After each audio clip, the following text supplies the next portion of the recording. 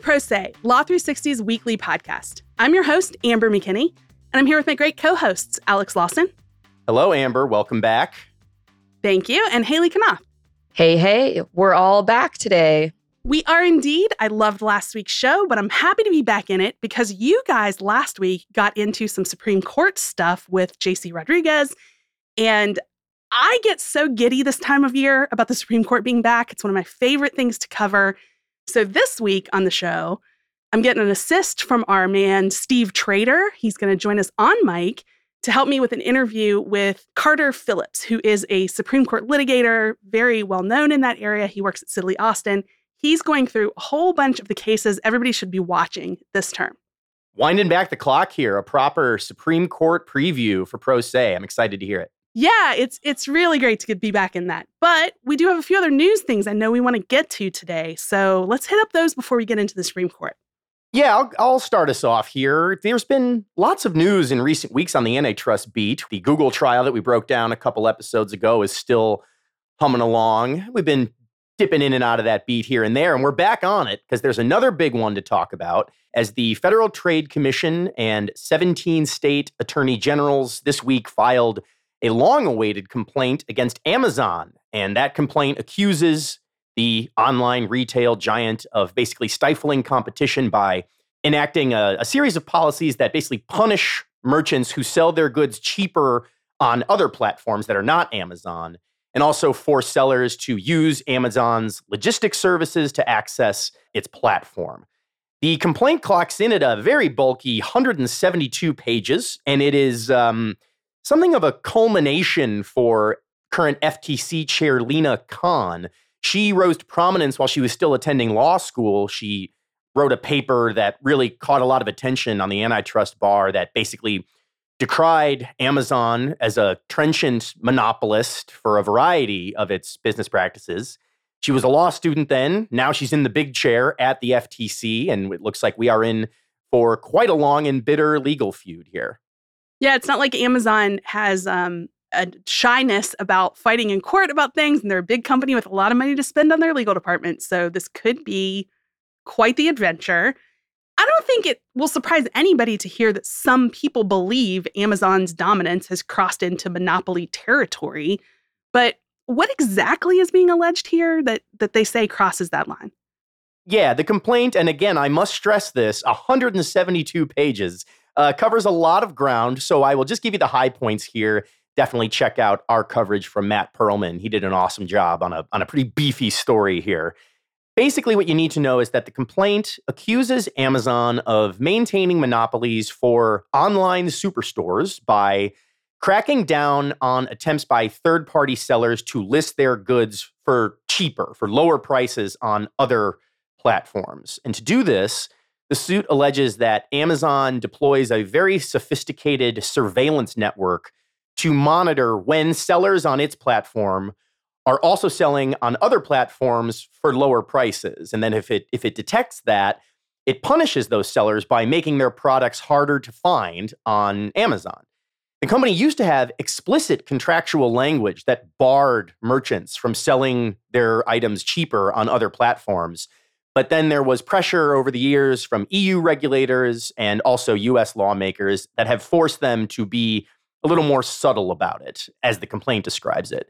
The complaint says that Amazon basically buries these non-compliant sellers deep in its search results, makes it harder to find, and also removes them from its scrolling buy box, which is located at the top of the screen when you search for something on Amazon. And the suit also contends that Amazon uses its own retail business, not just hosting third-party merchants, which then competes against the sellers to deter them from offering more competitive prices. And that combination of policies often has the effect of forcing sellers to basically, use the inflated base Amazon price as the floor for selling its goods even on other platforms, meaning that, according to the government, customers are feeling the effect of Amazon's policies even if they don't shop there.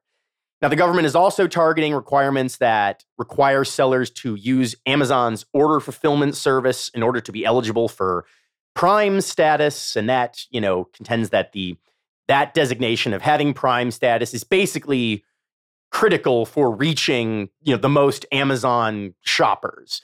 And so again, the allegation here is that contention of basically saying you have to use our distribution products, our services for logistics, basically raises prices and makes selling on non-Amazon platforms even more difficult. Now, this is neither here nor there, but whenever I see in a story that someone felt they needed to specify how many pages the complaint was, I feel sympathy and also have, flashbacks to all the times I open up a complaint and it's, say, 172 pages. Just to pick a number. Yeah. Yeah, just to pick a random number. It's not fun, folks. It's not fun. We've all been there. And I imagine that the court often feels this way too, where there's all sorts of law clerks behind the scenes being like, oh no, this one? Exactly. But I digress. There are obviously, beyond this, I can think of similar headlines that we've already seen. What are some of the other competition-related proceedings against Amazon? Yeah, I wanted to situate us here. The legal team at Amazon is busy and looks to stay busy in the coming years. In addition to this suit we're talking about this week from the FTC and these other states, the California Attorney General is already suing Amazon over many of these same pricing policies. The DC Attorney General has also sued them. That suit actually got tossed out, and the DC AG is looking to get that case back on its feet on appeal. Consumers and retailers have also filed a litany of private antitrust suits against Amazon that remain pending. Also, I did want to mention here, this is not strictly speaking an antitrust case, but it is worth noting because it's another FTC action. The FTC in May cut a deal for Amazon to hand over $30 million to settle a variety of suits that claimed that they violated the privacy of children and other users through the use of its Alexa voice command technology. The FTC is also suing over Amazon's use of what it called dark patterns to basically trick customers into auto-renewing their Prime memberships. So we're dealing not only with an antitrust suit now, but also some consumer watchdog stuff here, which is also obviously well within the FTC's purview. The new case that we're talking about is significant because it's kind of the most concerted effort yet, because it is brought by both the FTC and the 17 state attorney generals. The suit, I should say, just in terms of remedies, does call for injunctions on the use of these disputed pricing policies, and also even holds the door open for the court to order what it calls structural relief, which sort of is a legalese type of term, which could mean the sell-off of parts of Amazon's business. Now, we're far away from that, but that kind of is why this one is getting so much attention now. That is so interesting that structural relief is on the table here, because that would be a big deal. But like you said, we're years away. I am interested, though, in how Amazon has initially reacted here. What have they had to say? Yeah, well, I will say that the host of litigation and cases and settlements that I just rattled off does not seem to have dampened Amazon's resolve. You might say they have quite a lot of experience now responding to claims like this, but the company's general counsel, his name is David Zapolsky, just after Khan filed the lawsuit, sharply refuted most everything in the document. He said that the FTC suit is essentially backwards. He thinks that the policies that are being targeted here have actually spurred innovation and competition across the retail industry. Here was his quote: "If the FTC gets its way, the result would be fewer products to choose from, higher prices, slower deliveries for customers, and reduced options for small businesses, the opposite of what antitrust law is designed to do. The lawsuit filed by the FTC today is wrong on the facts and the law, and we look forward to making that case in court." Pretty basic stuff there, but not even an eyelash batting at this very early stage.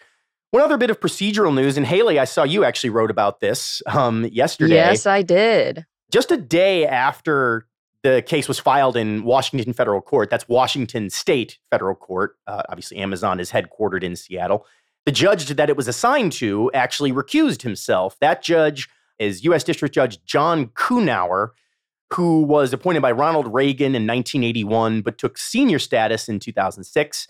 He still maintains a full caseload, but he didn't explain his reasons for recusing himself. So I don't really want to read too much into this. The case has landed instead with District Judge John Chun, who was sworn in last year after being appointed to the bench by Joe Biden. So that's where we stand now. We've got just a basic reaction from the company, and it's with a new judge just within a day. Certainly won't be the last of this. We figure to be in this for years to come, but quite a significant action by the FTC here. And we will keep you updated as needed on what's going on with this case. We absolutely will. I will note that contrary to the 172 pages that comprise the complaint, the recusal order that I covered yesterday was a nice little 3-sentencer. Ooh, which we love it. Not a lot to work with, but it does make me feel good when I open up a filing and it only says 1 page at the top. That is ideal. Yeah. But so let's shift gears here. There is, much like Amazon, there is never a shortage of Trump news. And we have yet another big update to discuss today. We do try and be, fairly picky about what Trump news we discuss on the show because there's simply too much of it. We could do a spin-off podcast at this point. I don't think we will, but this is pretty significant. So let's talk about it.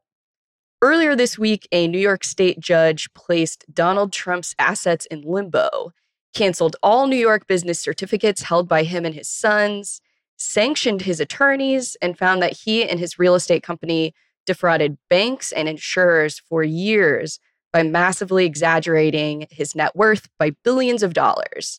This is a big win for New York Attorney General Letitia James, who's hoping to block Trump from doing business in the state altogether and trigger some pretty big fines. But, as I mentioned, this is also just a drop in the bucket when it comes to the former president's legal woes. I don't mean to say this every single time we talk about Trump, but there's so many cases. It's just always good, I think, to orient, hey, which one is this again? So can you give us just the top line? Which one is this again? Gladly. This is the civil case that was brought by James. She sued last year and is claiming that Trump misrepresented those assets so that he could fraudulently obtain financial benefits from banks and insurers. Aside from shutting down his ability to do business in New York, James is hoping to see the disgorgement of at least $250 million in allegedly ill-gotten gains. Honestly, this was one of the OG, not the OG, he's been sued a bunch of times, but I had forgotten about this civil case, kind of got shoved off the front page with all these criminal indictments coming down. But this is quite an interesting ruling. What exactly did the judge say this week about, you gave us the top line, but let's get into it a little bit more. Yeah, this was a summary judgment ruling. So State Supreme Court Justice Arthur Engoron entered partial summary judgment to James and also rejected Trump's argument that the case should just be totally thrown out. Here's a good quote from that order. The documents here clearly contain fraudulent valuations that defendants used in business, satisfying the Office of the Attorney General's burden to establish liability as a matter of law against defendants.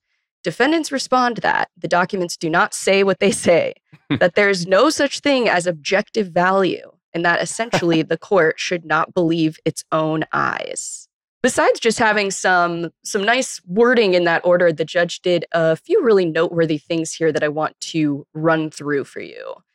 As I mentioned up top, he sanctioned Trump's attorneys, and that is because the judge said the lawyers were just constantly repeating arguments that had already been rejected and found to be frivolous.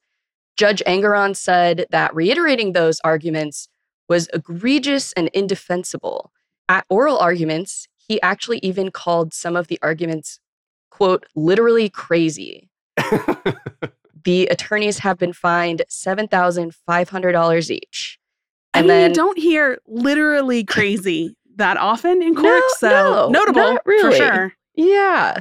Another really big thing here is Judge Engoron basically ordered the Trump Organization, LLC, be dissolved because he immediately canceled all those New York business certificates held by Trump and his sons and their longtime financial officers.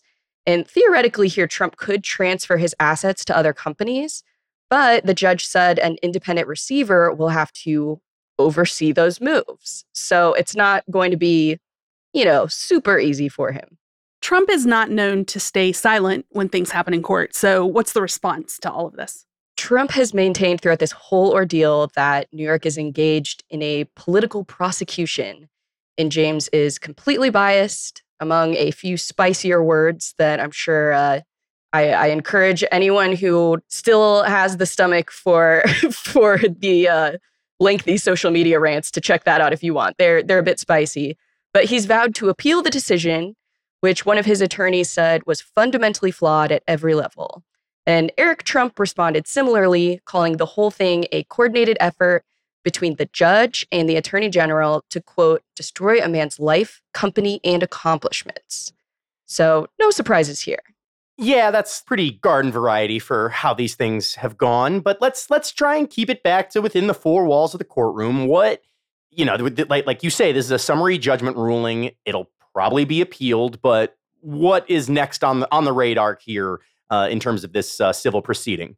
It's important to note this was only a partial summary judgment ruling. So a trial on the remaining claims for false business records, false financial statements, insurance fraud, and conspiracy could kick off as early as next week.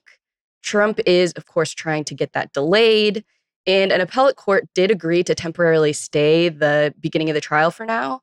But the appellate court is also likely to make a decision on whether or not that should be a permanent, or more permanent, I should say, stay literally any day now. So it really could still kick off next week. And Judge Engoron, for his part, has vowed that the bench trial will begin next week, quote, come hell or high water. And a final pretrial conference was held Wednesday. We shall see. Sounds like he's cutting a wrestling promo there. Come hell or high water, brother. There will be a bench trial. False business records, financial statements. Be there. Exactly. Stay tuned. Thank you.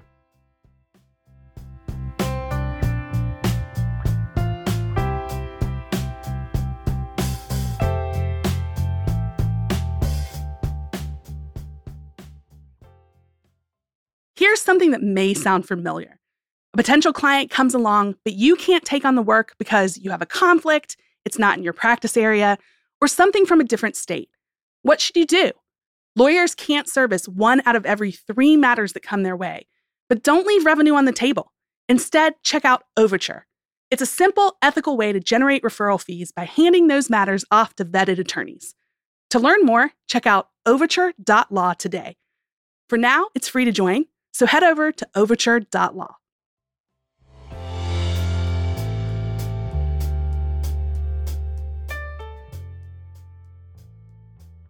The start of a new Supreme Court term is just days away, with the justices returning to the bench on Monday to hear a couple of big-ticket cases right out of the gate. And the term itself is shaping up to be an impactful one already, with issues like gun rights and social media free speech cases on the docket as well. To gear up for the return of the High Court season, we are speaking with a guest who is one of the most prominent Supreme Court litigators of our generation. It's Carter Phillips, a partner at Sidley Austin in the firm's Supreme Court and appellate practice. Welcome to the show, Carter. Thanks, Stephen. Appreciate it. So I think I speak for Amber and myself when I say this is one of our favorite times of the year, really, when the Supreme Court gets started. And I mean, you're such a prominent litigator in front of the court. How do you feel when the court gets going again? Is this just another day at the office for you, or do you get excited about it as well?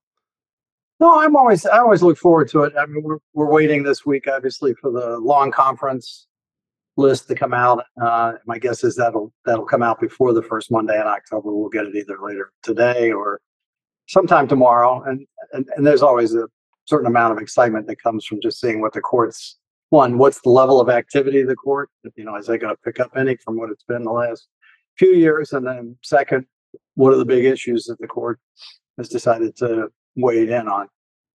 I definitely agree with Steve that I have a real back to school feeling this time of year when the Supreme Court comes back with really a fury most years lately. There's lots of things in the docket.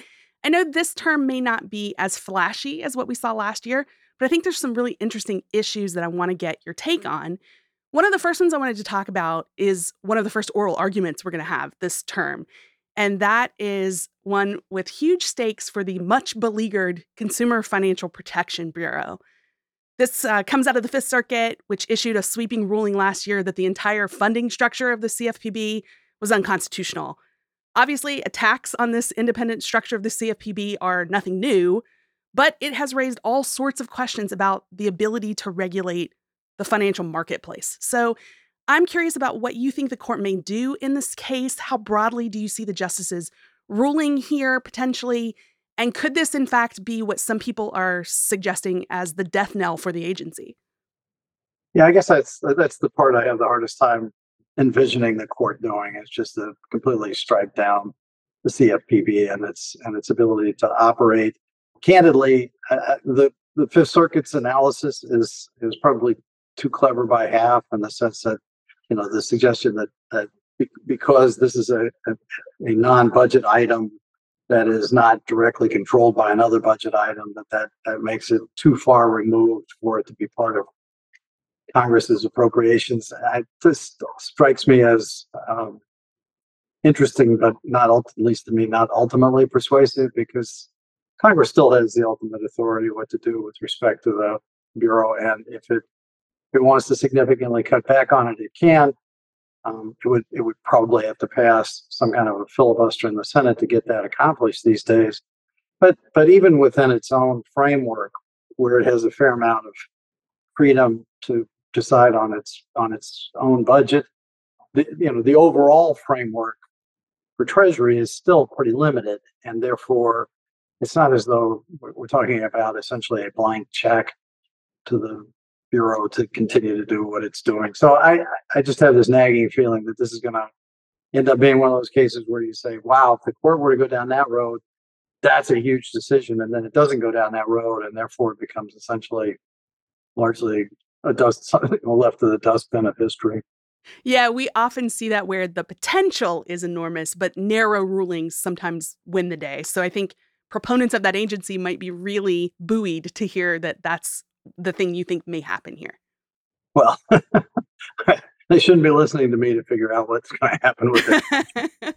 But we'll see how the argument goes and how seriously the court takes the argument. Yeah, that's how a lot of these cases go. It really comes down to the oral arguments and the questions that they ask. I want to jump to, probably as we stand right now, kind of the blockbuster case of the term. There's no date yet set for oral arguments, but this is a question about whether people who are subject to domestic violence restraining orders have the right to own a gun. And, given the court's decision in Bruen a year ago, what could we really expect from the justices this time around related to the Second Amendment?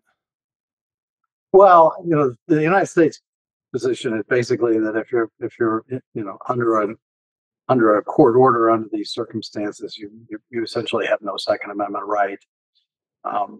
That's a pretty radical position in the sense of it doesn't sort of take into account the individual situation and how serious the charges are, whether there's a real risk of violence. So I can understand why there's some anxiety on that side in terms of Second Amendment rights.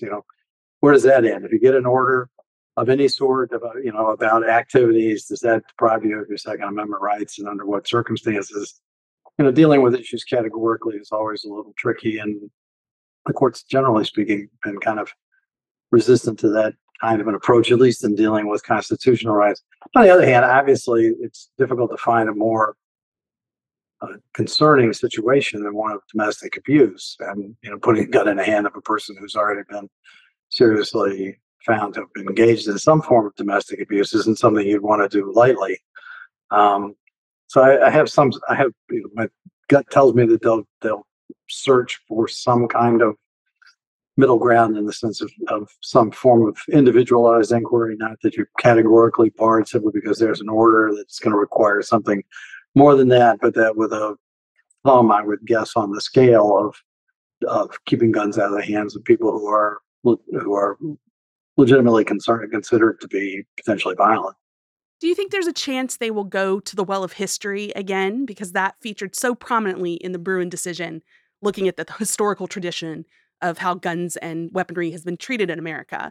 So are there any odds here that they may find some precedent in the deep recesses of our history? Yeah, well, the court certainly has expressed its strong preference for going down that path. It's a little difficult or tricky, at least from my perspective, if you think of it in the context of domestic abuse, because if you go back to pre-revolutionary England, it's not like women had rights, and so I would be shocked if there's much in the way of history that's going to protect women under these circumstances. On the other hand, I find it hard to believe the court would base its ultimate decision strictly on what might have been permissible conduct in the 15th century. I would find that surprising as well, but they do love the history. So I hope we have maybe a more modern approach to this question, since it does seem to be quite the modern issue we're discussing in this one. Look, the reality is that the court's going to have to figure out how useful history is going to be in all of the various permutations of Second Amendment issues. Obviously, a sort of comparable issue that's been floating around in the lower courts and undoubtedly will be in the Supreme Court is, if somebody's been convicted of a felony, are they automatically barred from being allowed to have a gun, and what other restrictions can you place on their gun rights? And again, if you go back in history, at least pre-Revolutionary War period of time, felony was typically punished by death. So my guess is the least of that person's concerns are Second Amendment rights. Those people were dead. Right. So again, history is only going to take you so far, and then at some point you're going to have to figure out what are we going to do with these rights in light of what are now fundamental changes in how our society operates. Let me pivot us to something that is perhaps a little snoozier when you compare it to gun rights, but my nerd self comes alive talking about administrative law. So the case I want to talk about is SEC versus Jaharski. That's the one that could potentially spell the end to administrative courts. Right. I know that for some people, they'll be like, all right, Amber, what are we getting into here? But administrative courts are really important. So I'm interested about what you think about this case, what it says about the so-called administrative state, and where the justices may view that. So the court has been, for some time, a little bit suspicious of these kinds of tribunals because they are insular, right? But they have an enormous amount of power, and they can put a regulated person or entity through an enormous amount of pain and suffering before a decision comes out of it. On the other hand, the court has essentially blessed administrative courts now for the better part of 60 years, recognizing that at the end of the day, no matter what happens in the administrative court process or the administrative proceeding itself, it's ultimately the decision of the agency that counts, and that decision is reviewable by the judiciary, and therefore it's not a problem, at least as a due process issue. So, precedent pretty clearly is in favor of these courts, notwithstanding the Fifth Circuit's opinion striking them down. This is a big term for evaluating the administrative state. The court's got 2 or 3 cases in there. This SEC case actually has 3 different questions presented. As to, one of the issues is, when can the commission submit a case to the administrative court as opposed to take it to the judiciary in the first instance, and how clearly has that got to be? And then there's the whole question of the appointments clause, which the court's been dealing with in a variety of contexts as far as the appointment of the administrative law judges, and the court's been striking down most of the actions to try to circumvent the appointments clause.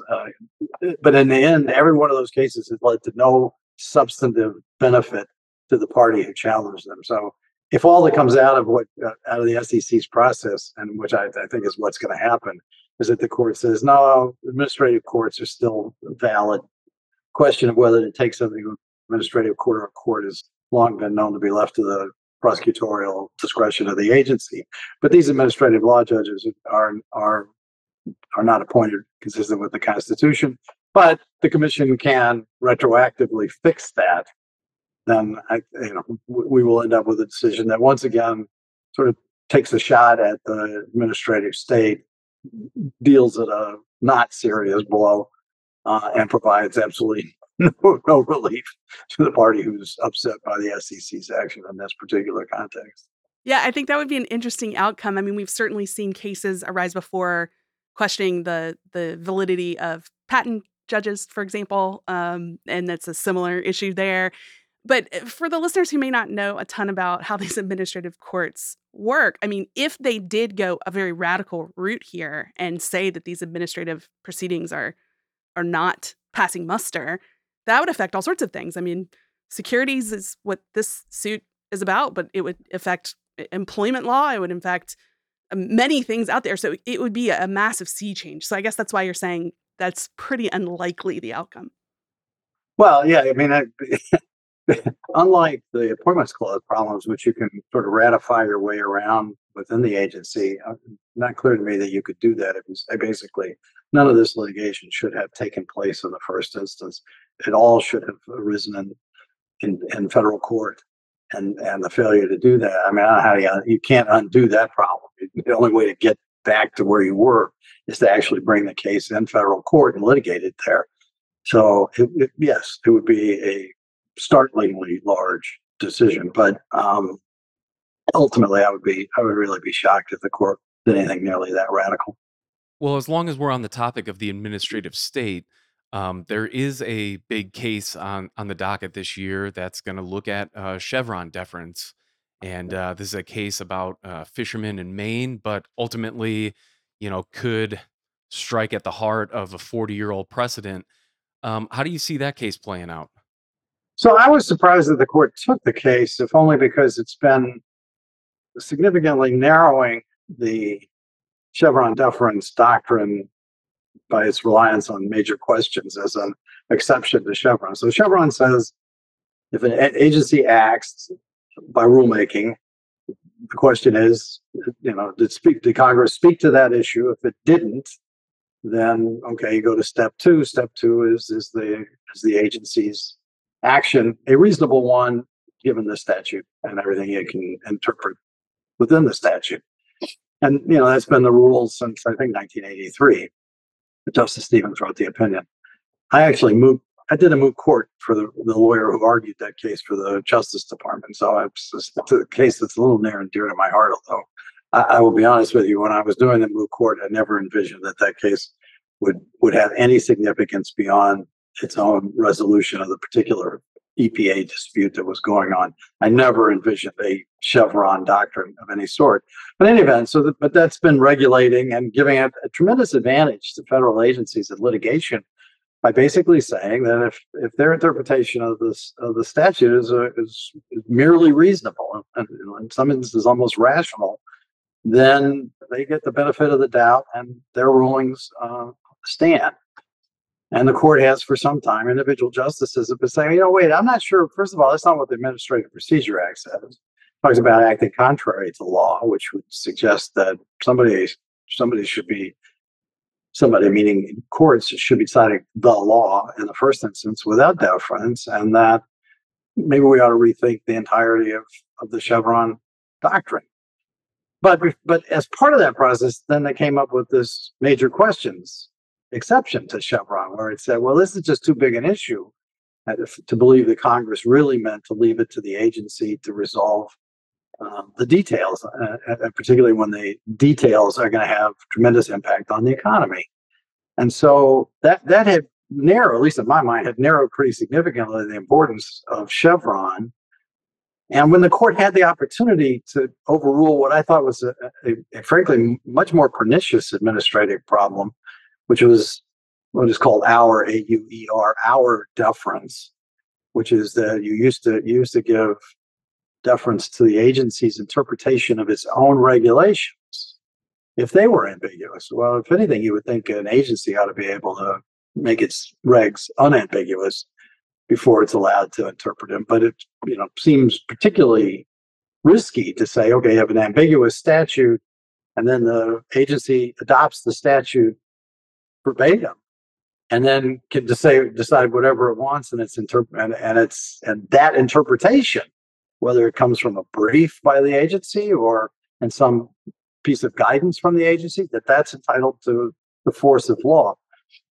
I thought that would be an easy one for the court to overrule, but it took the issue to overrule it and then didn't. It certainly cut it back significantly, but it did not overrule it completely.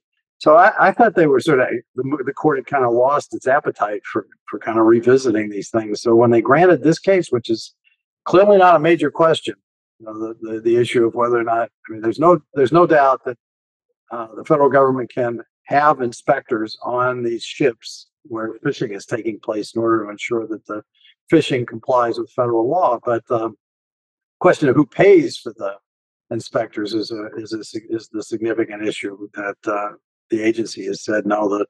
The fisherman has to pay for the inspector, and I can understand why they're not too thrilled. They're not thrilled to take up the space with the inspector to begin with, and it adds insult to injury to say now you have to pay for him to be there. But nobody's going to see that as a major question other than the fisherman himself. So it cleanly poses the question of when you're dealing with an area of with essentially legal issue, is there room anymore for deference to the agency, or should these things be litigated on a level playing field? I have to tell you, having litigated for 40 years against the federal government, where I've had Chevron and deference thrown in my face, the idea of at least a few years of private practice not having to face that uphill climb is actually kind of an attractive opportunity. But so we'll see. I don't think anybody would be surprised if Chevron were overruled. I think what will be more interesting is sort of then, where does that take you? I mean, does that mean you're never deferring to agencies? That can't be the right rule either, because there are a lot of things that agencies decide that courts they know nothing about and candidly have less desire to find out about. So it'll be interesting to see how that plays out. But clearly the court's been angling for a shot at Chevron, and this is as clean as it's going to be in that area. So there's a couple other cases that we just wanted to tick through one quick. It's actually a pair of consolidated cases that relate to public officials blocking constituents from their social media pages. The Ninth Circuit had found 2 school district board members violated the First Amendment by blocking parents. And the Sixth Circuit said a city official was fine to block a constituent because the official's Facebook page was personal. That's a circuit split. We love those, and that's usually where the Supreme Court steps in. And it all just brings up this really interesting question of, what constitutes a public forum when you're a public official. We saw this issue crop up a bunch during the Trump administration, and that looked like it was on its way to the Supreme Court. It never got there, though. What do you think the justices might be aiming for in taking up this case? My guess is they took it just to resolve the conflict. To be honest, I don't know that they were. I mean, they've obviously got an interest in social media cases and how to regulate social media. I'm not sure how much they're concerned about it necessarily in the context of public officials, although there's reason, obviously, as social media becomes a more dominant form of communication, to at least be concerned about the question. My gut keeps telling me that, look, if you're a public official and you're using social media in any way to promote sort of the public's good, even if it's not with the permission of the government, I think you're probably at serious risk of acting in ways that the First Amendment would prevent you from doing so. I mean, if you want to separate your life, have a social media for your government activity, and that's one thing, and then have a social media for your private activity, that's something else, and segregate them. I mean, it doesn't seem to me an unreasonable position for the court to take. Look, once you make the choice to go down the path of putting publicly important information on there and thereby voluntarily creating a forum, you're going to have to live with the consequences of that. Carter, we have put you through some paces here, making you talk about a wide array of cases: guns, the administrative state, now social media. But I'm curious if there's anything else you're in particular watching this term that's already on their docket. Yeah, no, there are no other cases that are really on the docket. I mean, my overall take is this is another year where until we find out something this week that says different, it's still a very small docket. You have to remember, I grew up at a time when the court was hearing 160 cases a term. Sure. Now deciding only last term, I only decided 59 cases. But I'm also, from a time when you could count on the court to have at least the A-class action case, some securities cases, some antitrust cases, some of what I would call the sort of nuts and bolts business cases. Even a big environmental case, or maybe an ERISA case, something like that. It's interesting to me that there are really no cases that kind of, and not no case, but there are very few cases that really involve the court, what I think of as the business agenda so far this term. So we'll see. I'm hoping for bigger and more interesting cases that'll come out in the big conference list that we'll see later this week or soon, or in the first couple weeks after the first Monday in October. We root for that too. Us legal journalists, we always want the big cases. Also, it gives us lots to talk about and dissect. Well, we just want to get you out of here with one last question, and it's about Supreme Court ethics, which has been such a huge issue in the past couple of terms. It really feels like it dominated so many headlines last term. Yeah, we're not going to give you an easy last question. We're going to make sure it's one that's big to tackle. Well, and I'm just curious if you see, the temperature has been so high on this issue. Do you see that turning down a little bit this term? Justice Alito and Justice Thomas in particular have been kind of signaled out here, but they've disclosed their finances now. Is this something that is going to start to kind of take more of a background, or is this still going to be such a hot button issue again this term? It'll depend on the press to some extent. If the media keeps digging and finding other examples of gifts or other relationships that they want to highlight, then this problem will continue. Like, my view of the world is, it seems like low-hanging fruit to me for the court to adopt a code of ethics that applies to it and to figure out a reasonable way of enforcing it without it just being each individual justice's decision. I would bet any amount of money that there is a current draft code of ethics sitting either on his desk or in his top drawer of the Chief Justice's chambers, and that the time will come. I think Justice Kavanaugh said recently he can envision it. Others have said the same. I just think the way that this gets diffused significantly is if the court simply does that, approves a code of ethics. There'll obviously be a flurry of consideration. Is it strict enough? Is it not strict enough? But that'll take away a lot of the oomph because all of the press accounts, when they turn into a political issue, they turn into, and the court doesn't have a code of ethics. So I think if you put that on the table, then a lot of the digging probably comes to an end and waiting to see how the code of ethics plays out. At a minimum, in that scenario, I would guess the court will buy itself probably 2 or 3 years apiece on those questions, unless there's a more serious ethical breach that pops up somewhere in the interim. But well, until that happens, which I agree could be a likely scenario here, that we get to the point where that just gets put on the table. But right now we're in this gray period where that doesn't exist, and there's been a lot of calls for various justices we've talked about to recuse from certain suits because of some of these alleged connections that are said to be improper. Do you see anything happening with that, with the actual cases before, not just the big broad talk about ethics, but the actual cases on the docket this year? Look, the justices have always had the opportunity, have the ability to decide when they think they should recuse, and I think Alito just recently explained why he wasn't going to recuse in a particular case. He did, yeah. So look, they read the newspapers, they hear the public reaction to it. I think candidly, the court responded to a lot of the criticism about the shadow docket from a couple of terms ago, when it granted a lot of those cases and then briefed them on an expedited basis, and so they decided them off the shadow docket, which I don't think they would have done, but for those comments. I don't know that Justice Alito would have said anything publicly about why he was or was not recusing, but for the fact that those issues have been swirling around. So they're sensitive to them.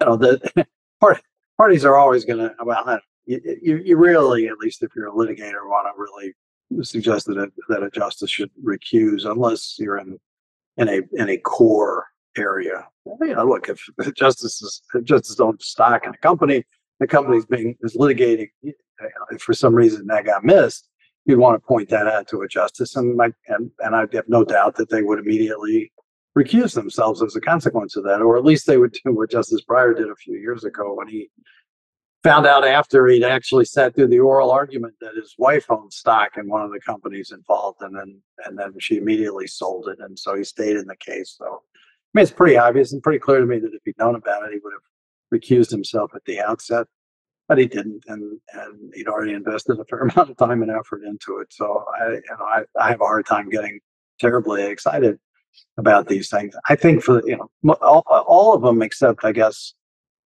Kagan were at one time or another judges, and which means they've lived under a code of ethics and they've done it successfully. I don't see it's going to be that hard, and I don't individual shots can be taken, but I don't see business as usual changing in dealing with the individual cases. I think they'll either recuse or not based on what motivates them to be concerned about whether they appear to be impartial. Carter, we have covered a lot of ground today, and we just really appreciate you joining us, sharing your insight and all your experience with the court. Thank you so much for joining the show. Well, thanks for inviting me, and let's have a fun opening day. Absolutely, we're here for it. All right. Thank you.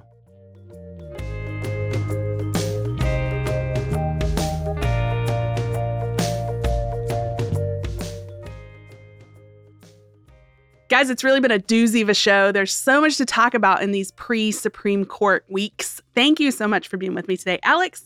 Thank you, Amber. And Haley. Thank you. I also want to thank our producers, Kelly Marcano and Stephen Trader, our guest this week, Carter Phillips, and our contributing reporters, Matthew Perlman and Frank Runyon. And also a big shout out to the whole Law 360 newsroom. Many people in our newsroom cover Supreme Court cases. We've pulled bits and pieces from a lot of their coverage for all the things we talked about in our main segment today. So thanks, everybody.